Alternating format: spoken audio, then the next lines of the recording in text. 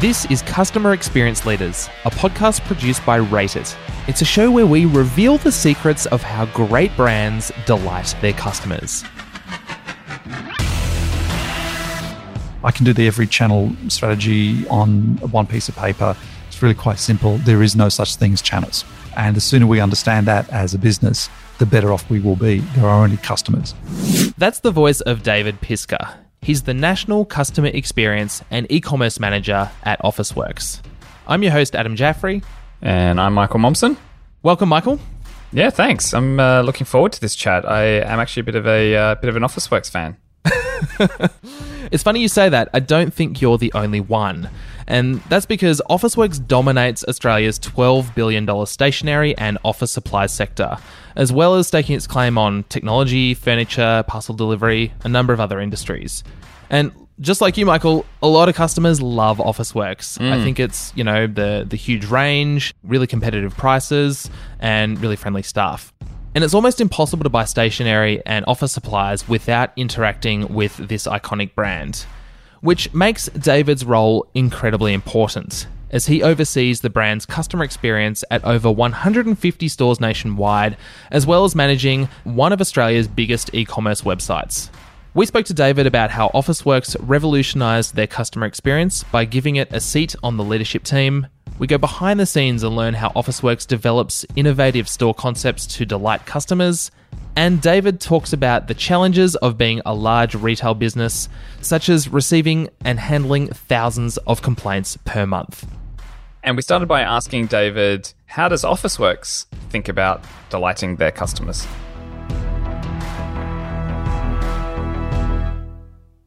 The way that we delight our customers is tied to our purpose.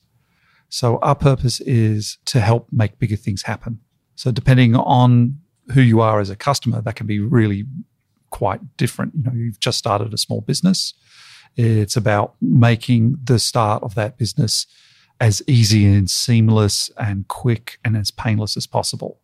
So that's about being able to surface the right products and the services, ensure that we get whatever you've chosen to either purchase, to get that to you as quickly as possible, to give you the right information, et cetera, et cetera. But for a parent at back to school, that's a completely different experience.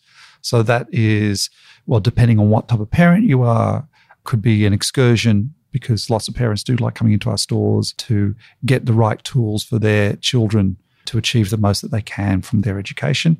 But for others who are more organised, it could be just taking the pain out of having to clamber over 100 different families at point of sale, etc. So that idea of delight, as I said, is tied back to our purpose. If I was to, from a customer experience point of view, sort of try and focus in on one attribute, I would say it's really about providing our customers confidence at every step of the process. So in terms of finding what they're looking for, understanding, being able to make a choice, whether that is, through comparison or further deeper discovery, the transaction, and everything that happens beyond that or could happen beyond that. You used the word confidence, which is not something that we've heard on the show from other guests, actually, in terms of something that you think about as being able to deliver a delightful customer experience. Why did you use that word? In today's society, especially compared to certainly my generation and generations prior, we are overwhelmed by choice. I'm not just talking about the range of products you might get in a store or the range of marketing messages you might hear through all the different media outlets. I'm talking about that it's available at your fingertips. You can be in a store and there can be 1,000 products in front of you, and then you can go online and then compare that to another 1,000 products and all the prices, all the different attributes. And for most people, what we found is this can really be quite overwhelming.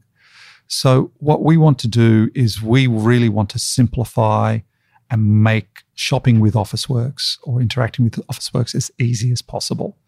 And the reason we want to do that is to give people confidence in the decisions that they make, so that when they walk out of there, they feel that they've chosen the right product, the best product for them to help them make their bigger ideas happen.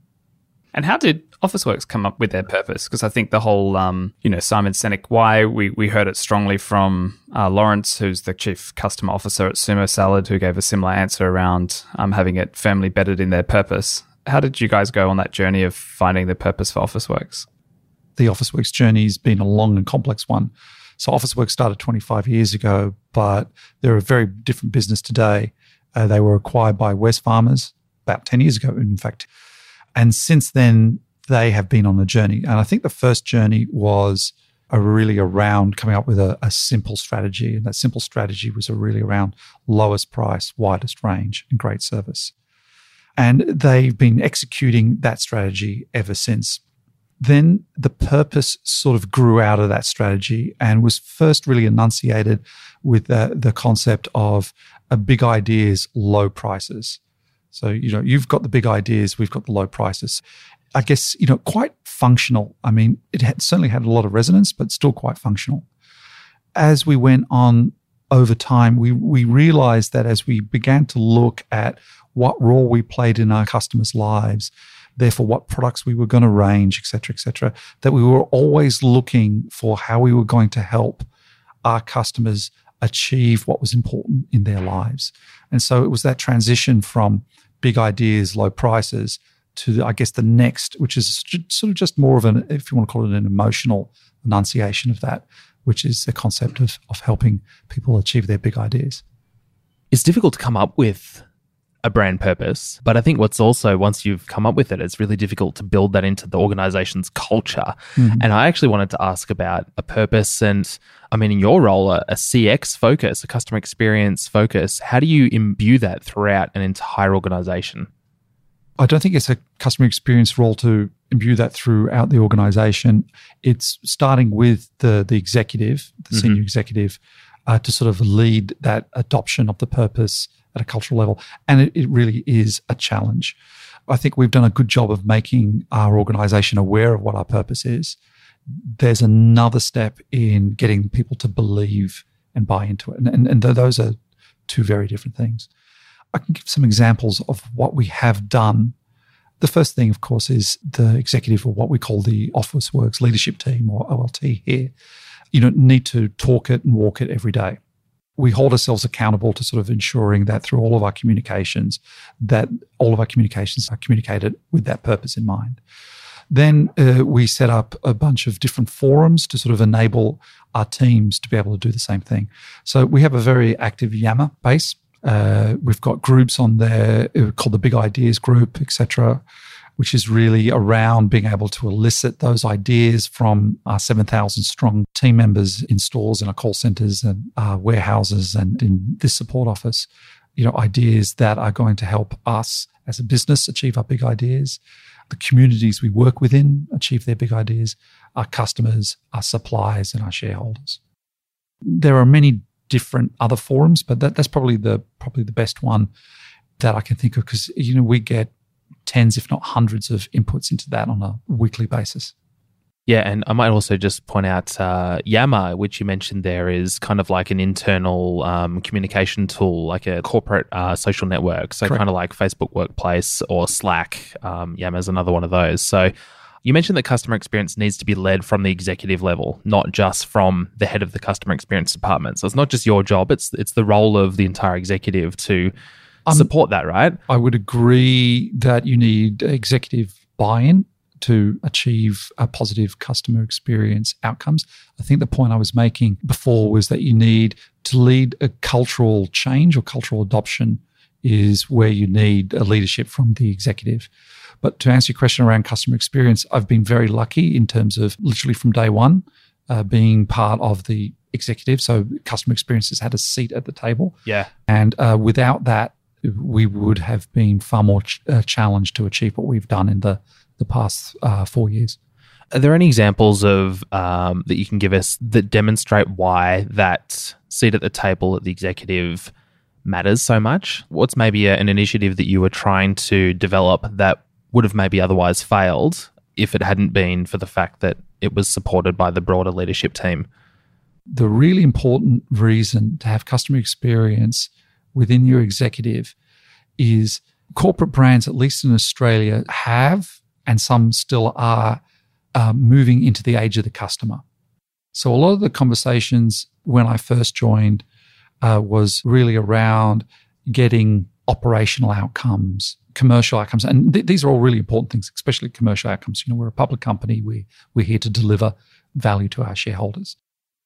By having customer experience at the table, you get buy-in that the value of our business comes from the customers that we engage in and the experiences that we give them rather than the products that we sell.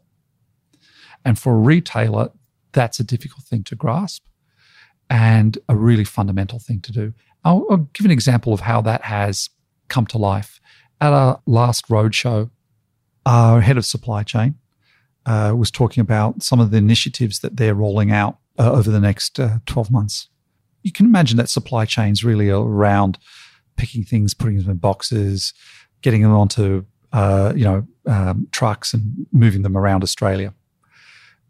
So supply chain is usually really around being able to do that in the most cost-efficient fashion. The general manager for supply chain, his whole speech was around being able to do things faster, quicker, and better for our customers.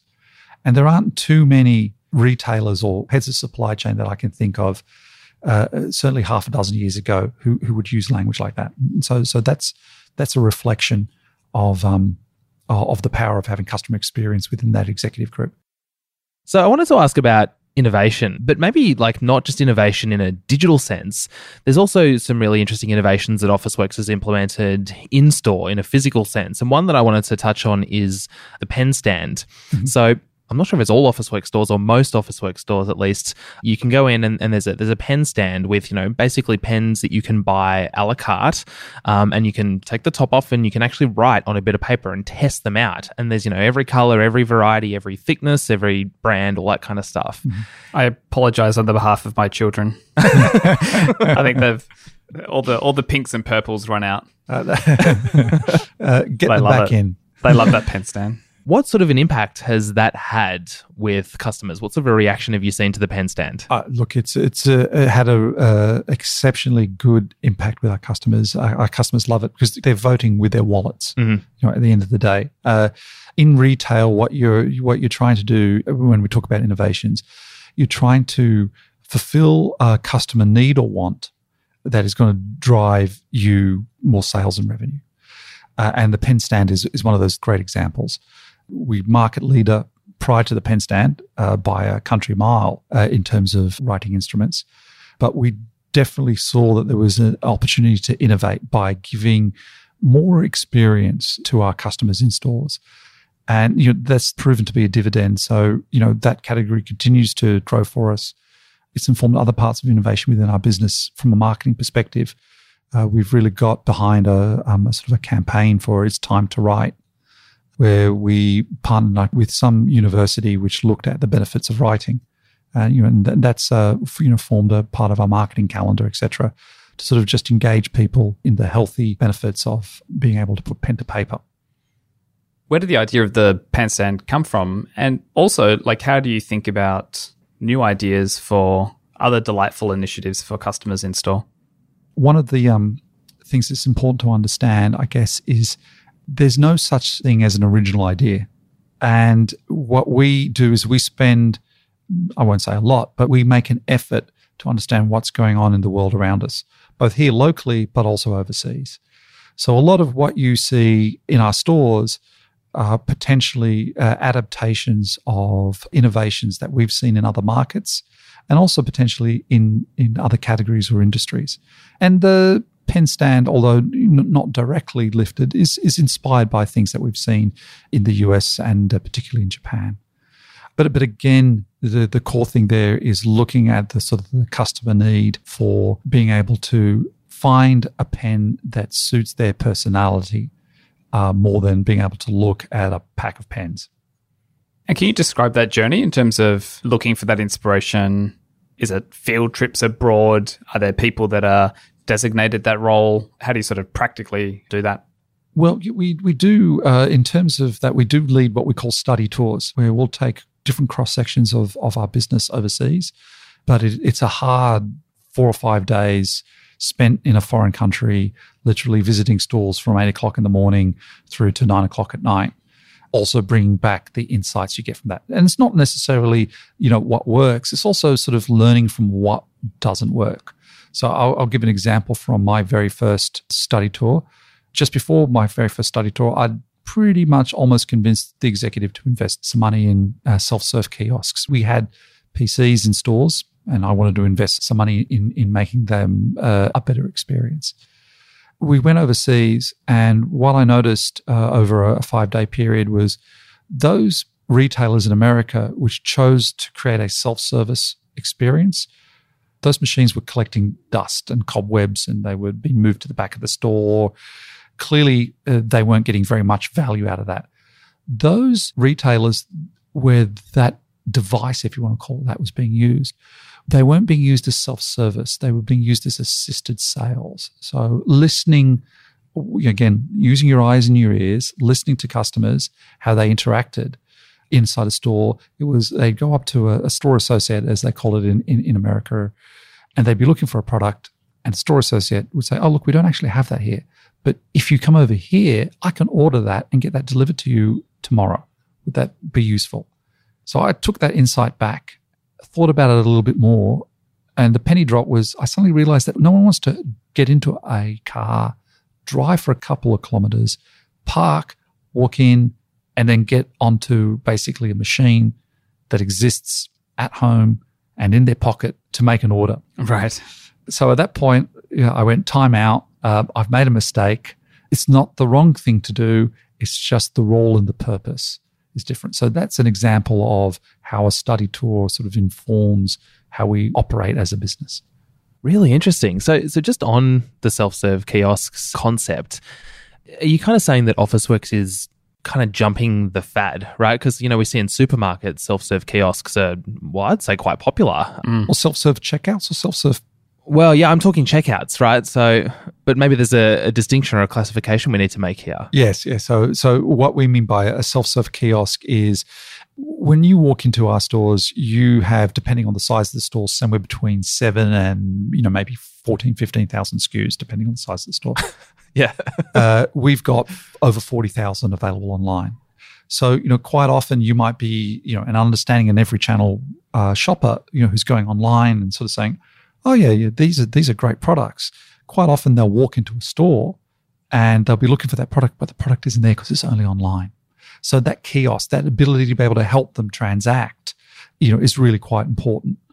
They're going into the store because, going back to this idea of confidence, is because they wanted to touch and feel confidence. So if they can't touch and feel it, well, they can look at the like products and they can speak to an expert, et cetera, et cetera. And then when they're ready to purchase that, we can then help them at a kiosk. The other reason why they might want to use a kiosk is if we're out of stock. That happens with every retailer. No matter how hard we try, we're always going to be out of stock. So you came into the store, you don't necessarily want to come back or visit another store 5 kilometers down the road, so we can help fulfill that. And would most of those be staff assisted or? Nearly all of them staff assisted. The next interesting thing from the insight there is when we realized that this was about staff assisted sale, the idea of making people go to a checkout was the next opportunity. So what we've done is we've made our checkouts mobile. So we're not interested in self-service checkouts like Coles and Woolies. Why not? It's got to do with basket size. Because I love the self-service checkouts at Coles and Woolies. In fact, I despise going and talking to somebody at Coles and Woolworths. Yes, yeah. Look, likewise. So how is Officeworks thinking about it differently? Okay, the reason that we're thinking about it differently is they're doing it because they want to save money. Because if you think about the throughput that they have at the front of their store, that's a way of being able to actually save heads. If you think about our stores, where we have a lot less transactions, we have a lot more in the basket, although there is a lot of commodity, there's still a lot of higher level engagement purchases. Therefore, if we went to self-service, we certainly wouldn't save any money. And the second thing is we want to invest in service to our customers. We want to ensure that they're getting, as I said, the right products for them to help achieve their big ideas. So the front of the store, which is point of sale, has a couple of terminals. What we thought we could do is we could provide better service by enabling our team members to have that point of sale available on an iPad, so that when I'm talking to a customer, not only can I talk about the products on the shelf, but I can also help them get more information about them. I can help them compare against other products. I can do everything that you can do on the website. But as the Officeworks team member, I'm the source of that great experience. And then because going to the front of the store to queue up is a pain in the ass, I can also complete that transaction there and then. That's, again, the thinking. It's really sort of thinking through what are the behaviors today, how do we think the behaviors are going to develop over time, and being able to plan for that. Welcome to the Quickfire Round, where we ask questions and you have 10 seconds to respond. So it's a bit of a quickfire question and answer, and Michael and I will trade blows. Mm-hmm. Are you ready? I certainly am. Your time starts at the end of the first question. What's the best advice you've ever received? I've got 10 seconds. Don't take yourself seriously. And that was well answered with a nice laugh as well, so that's perfect. What skill are you terrible at? Singing. Oh, we won't get any of those samples today. What book has changed your life and why? I'm going to go with Tim Winton's Breathe because it helps me understand midlife. And what's your guilty pleasure? There is no such thing as a guilty pleasure. It's either pleasurable or it's not pleasurable. Oh, that's good. Actually, that's a good point. What's your favourite podcast? Sombrero Fallout by Ian Forth. Oh, can I just ask a little bit of a follow-up? We don't always do this, but what's it about? It's about alternate post-punk music with interesting themes. Sounds dorky, but it's really quite good. Awesome. If you didn't have to sleep, what would you do with all that extra time? I've got no friggin' idea. I like sleep too much to not sleep. Yeah, I think that's fair. What job role did you learn the most in? My very first, a graphic designer at McKinsey & Company. What brand or brands do you look up to? You know, in terms of clothing brands, it's brands like the Kooples and Zadig Voltaire. In terms of brands that I admire from an intellectual point of view, Apple, Amazon, Google, Scott Galloway. Awesome. And what's your number one resource for learning amazing new things? Observing people. I like that. That's good. And how do you do that? Try not to talk and use my eyes and my ears. Love it.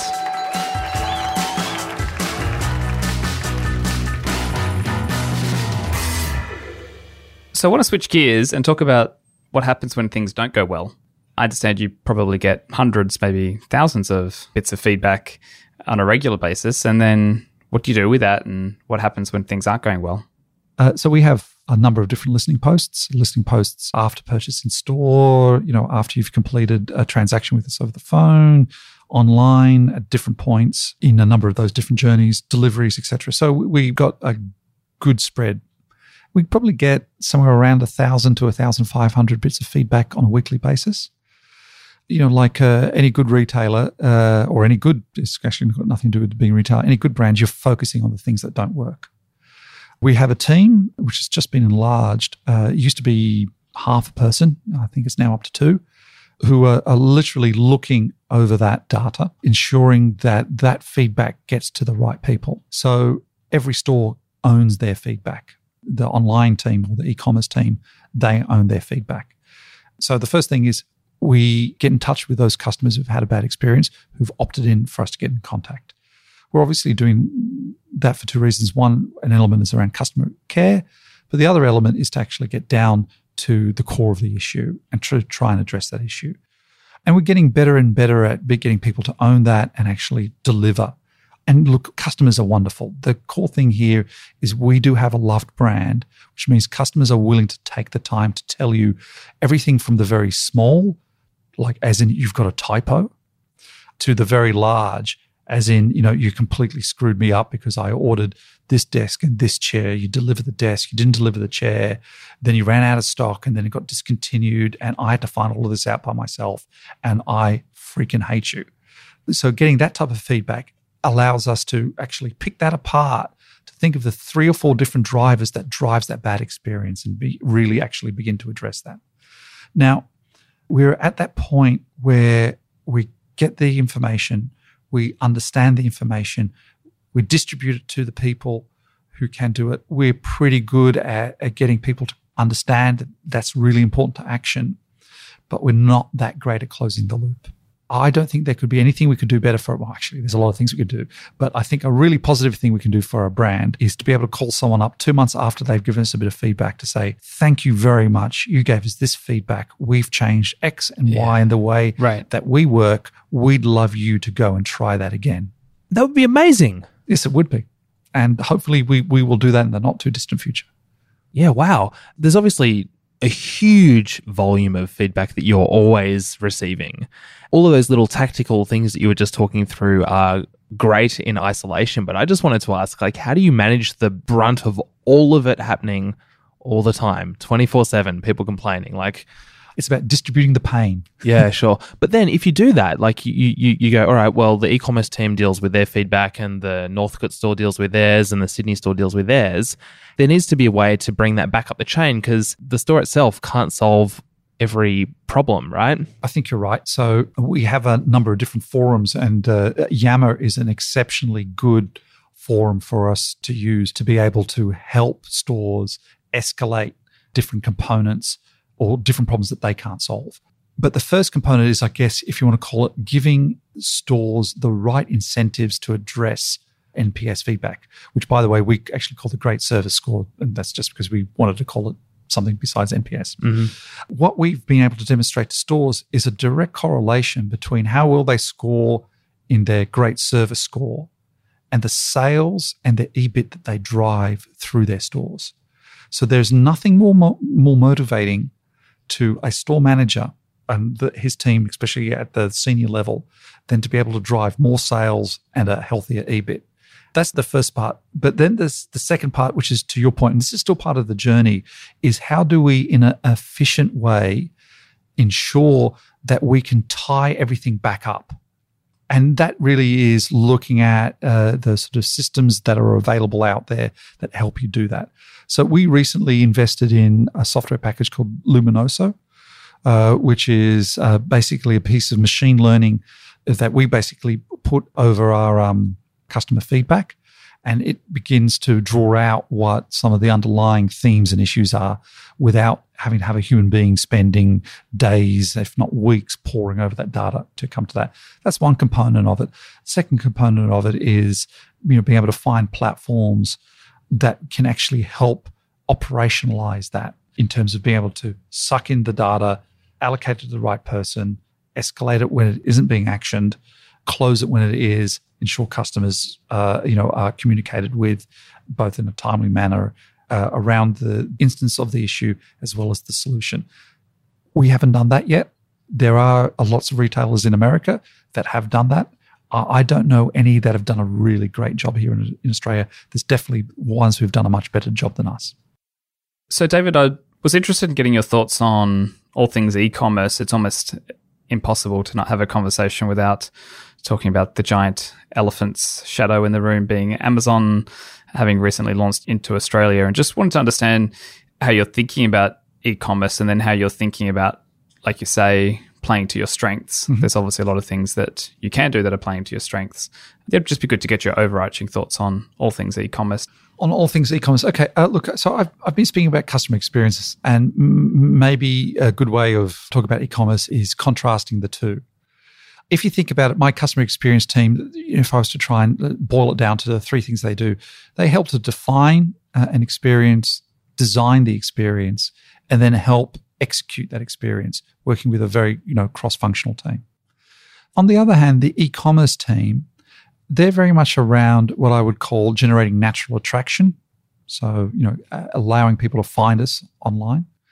They're very much around the curation of our offering, so our products and services. And then the final component there is really around optimization.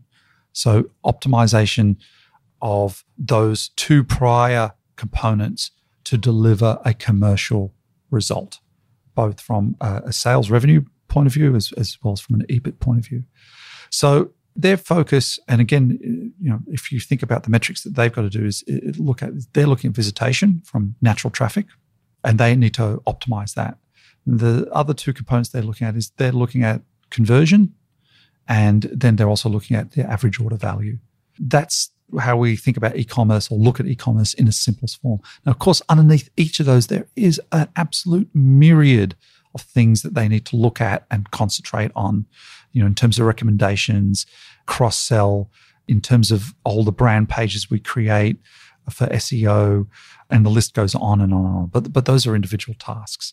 So what we've done is by taking that approach of focusing on those three things and some simple metrics behind it, we've been able to grow our e-commerce base to probably, it's not the largest e-commerce website because there are many bigger brands like Coles and Woolworths in the marketplace. But as a percent of sales, we probably have the highest penetration as a traditional retailer in Australia. What are some things that come to mind that you think you did well in that transition? Because if you think of someone who starts their business online, they sort of almost have an unfair advantage of not having legacy culture, a whole range of things. A couple of things. And a lot of them have nothing to do with what the e-commerce team do or what we do in e-commerce today. Interesting. It's got to do with the right things from a corporate structure point of view and a cultural point of view. So I'll give a couple of examples. Sales is a key, as I'm going to state the bleedingly obvious, is a major KPI for everyone in the business. And how you incentivize people around those sales is really important. So, when I joined 4.5 odd years ago, and I'd go into a store and I would ask, for something that was out of stock or not available in store, the person there would actually try and convince me to come back into store or try and convince me to buy it from another store. And that's because that store was incentivized on the sales that they were getting from that store. Mm. The second you change that, incentivize stores on their catchment area, then you hit a piece of gold. Then the second thing you do is, rather than change the incentive for the e-commerce team around sales from both deliver to door and click and collect sales, and sort of say, oh no, the stores are going to own those click and collect sales, which of course the store manager, the online store manager, i.e. the head of the e-commerce, they're going to go, well, I've got no incentive to promote click and collect. In fact, I want to take it off the site because that goes against what is natural for me when I'm thinking about my KPIs and my bonus I'm going to get at the end of the year. Yeah.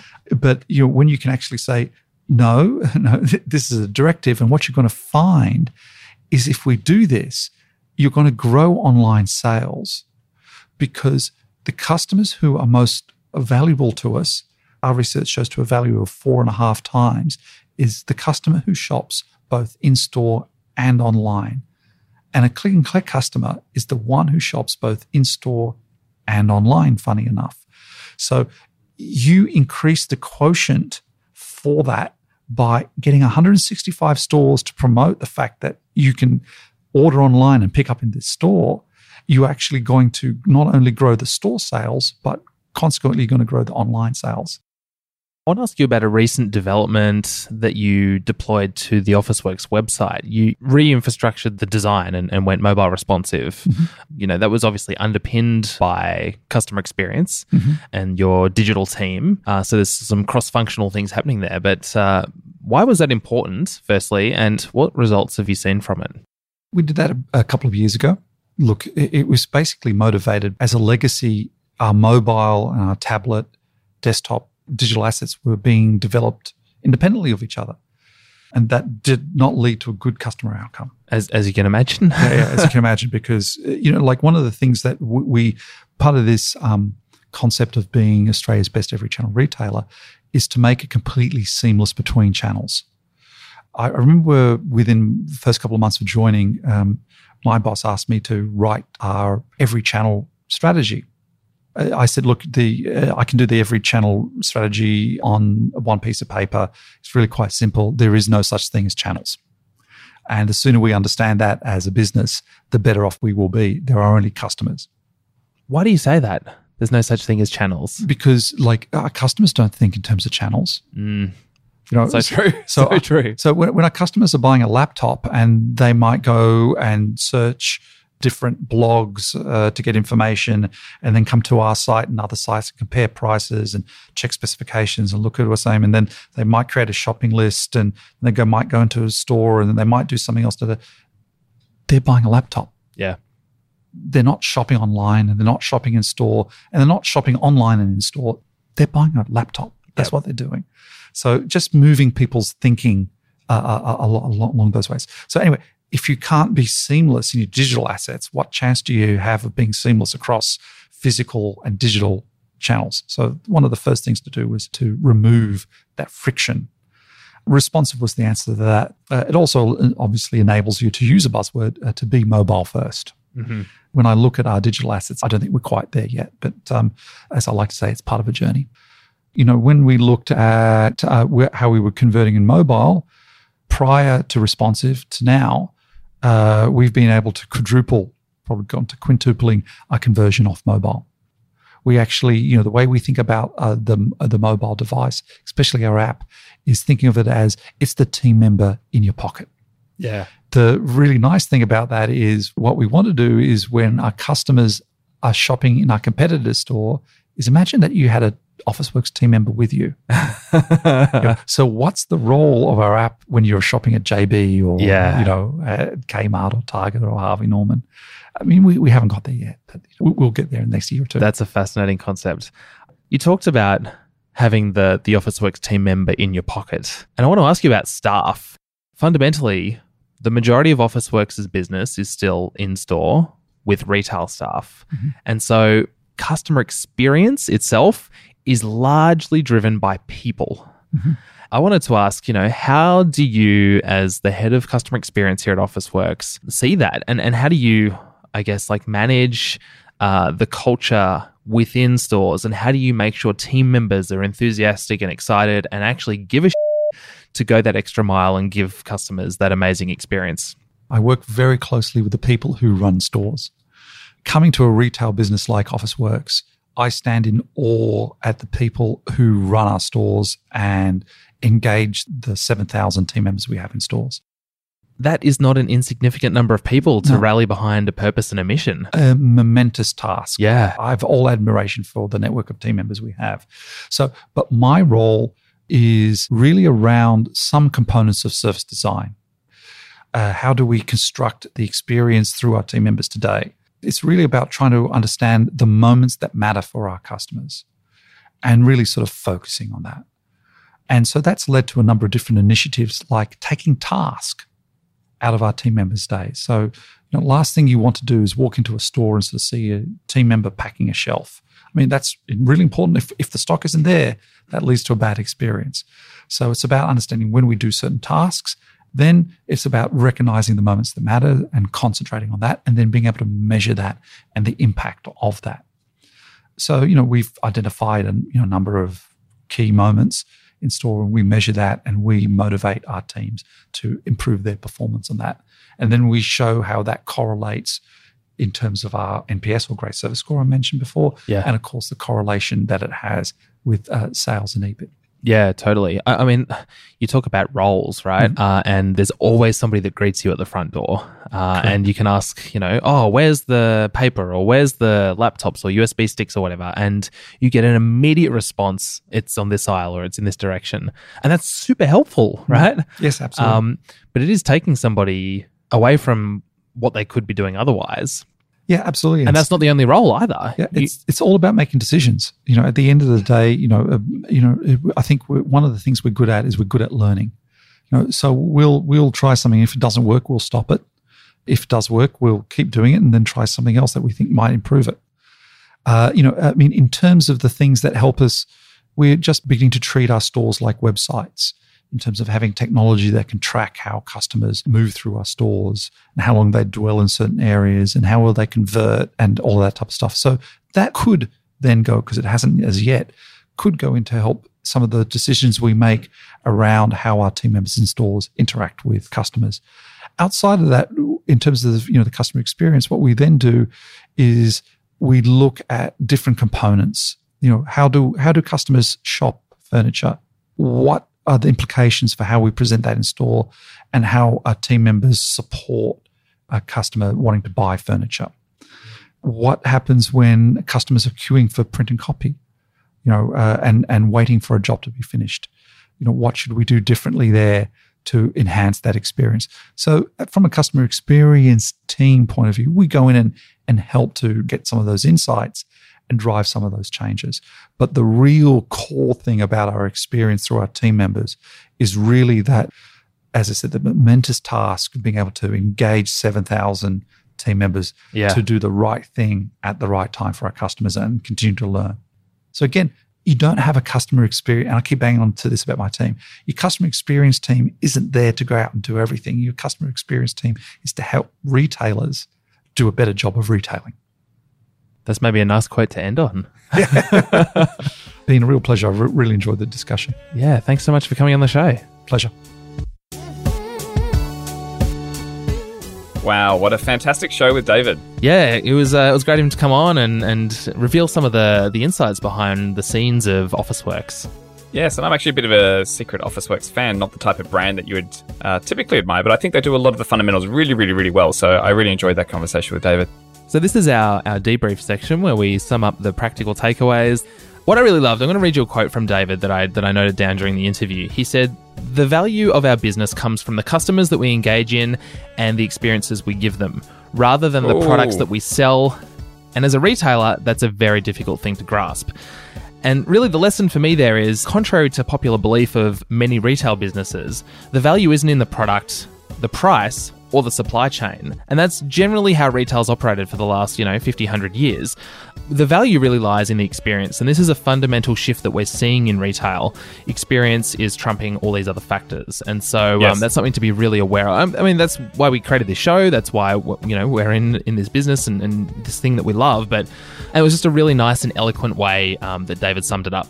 Yeah, agreed. I actually think he summed all that up by saying we're now moving into the age of the customer. Yeah. Which I thought was an excellent way of thinking about it. Absolutely. So what was yours, Mike?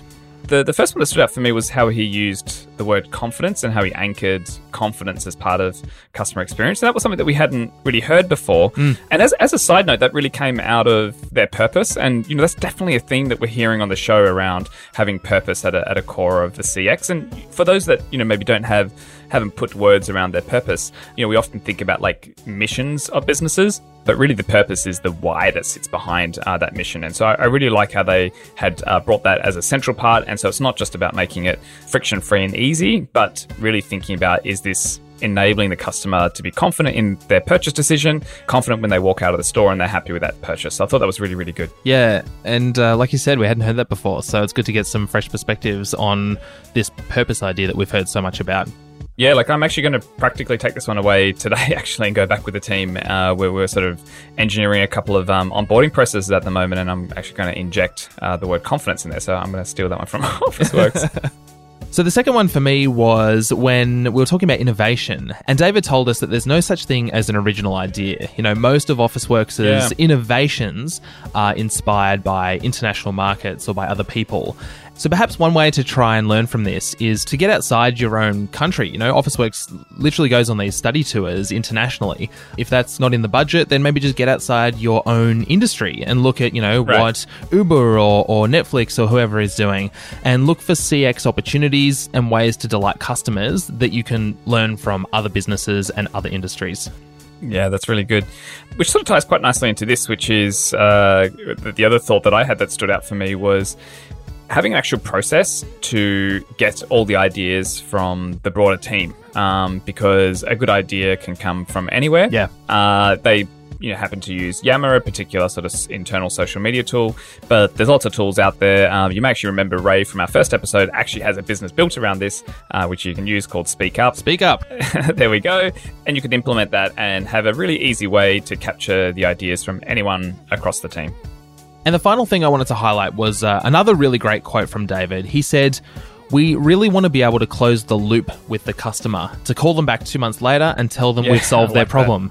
And I've, as a CX geek, as a CX enthusiast, I report a lot of problems to brands, not necessarily because I am, an annoying customer trying to nag them, but because I can see an opportunity to fix a problem. Yeah. And nobody does this. Nobody calls me back 2 months later and says we fixed the problem. Basically, no business today. And if you can deliver on this, and it sounds like that's what Officeworks is striving to do. It would blow your mind. Yeah. If you can deliver on this, it shows a couple of things. Firstly, it shows that you listen to the customer. Secondly, it shows that you actually did something about it. And thirdly, you actually fixed the problem, the root cause of the issue. And to me, that's the gold standard. There is no better CX moment than that. It helps to mend broken relationships and strengthen positive ones. That's a wrap. It is. 5 awesome takeaways. Should we summarize them real quick? My first one was that retailers should consider this fundamental business shift that's happening to move from product, price, and supply chain to experience. Yeah, and one that really stood out for me was embracing this thought around confidence in the customer experience. Are we giving the customer confidence to make a decision in the purchase? Are we giving them confidence when they walk out the door? I thought that was really nice. Number 3 was you can take inspiration from anywhere, outside your business, outside your country, outside your industry. Have a way to capture that. Have a way to be able to grab all those ideas from across the team in an easy way. And finally, the 5th takeaway, that gold standard that we talked about before, actually taking customer feedback and doing something about it, fixing the issue, and then letting the customer know. It goes a long way. Awesome. Well, another great show. If you have any ideas for future shows, we would love to hear from you. Any feedback? We're always ourselves wanting to learn, grow, and improve. Catch me at any time. My email is michael@rateitapp.com. And you can email me on adam@wavelength.audio. Thanks for listening. See ya.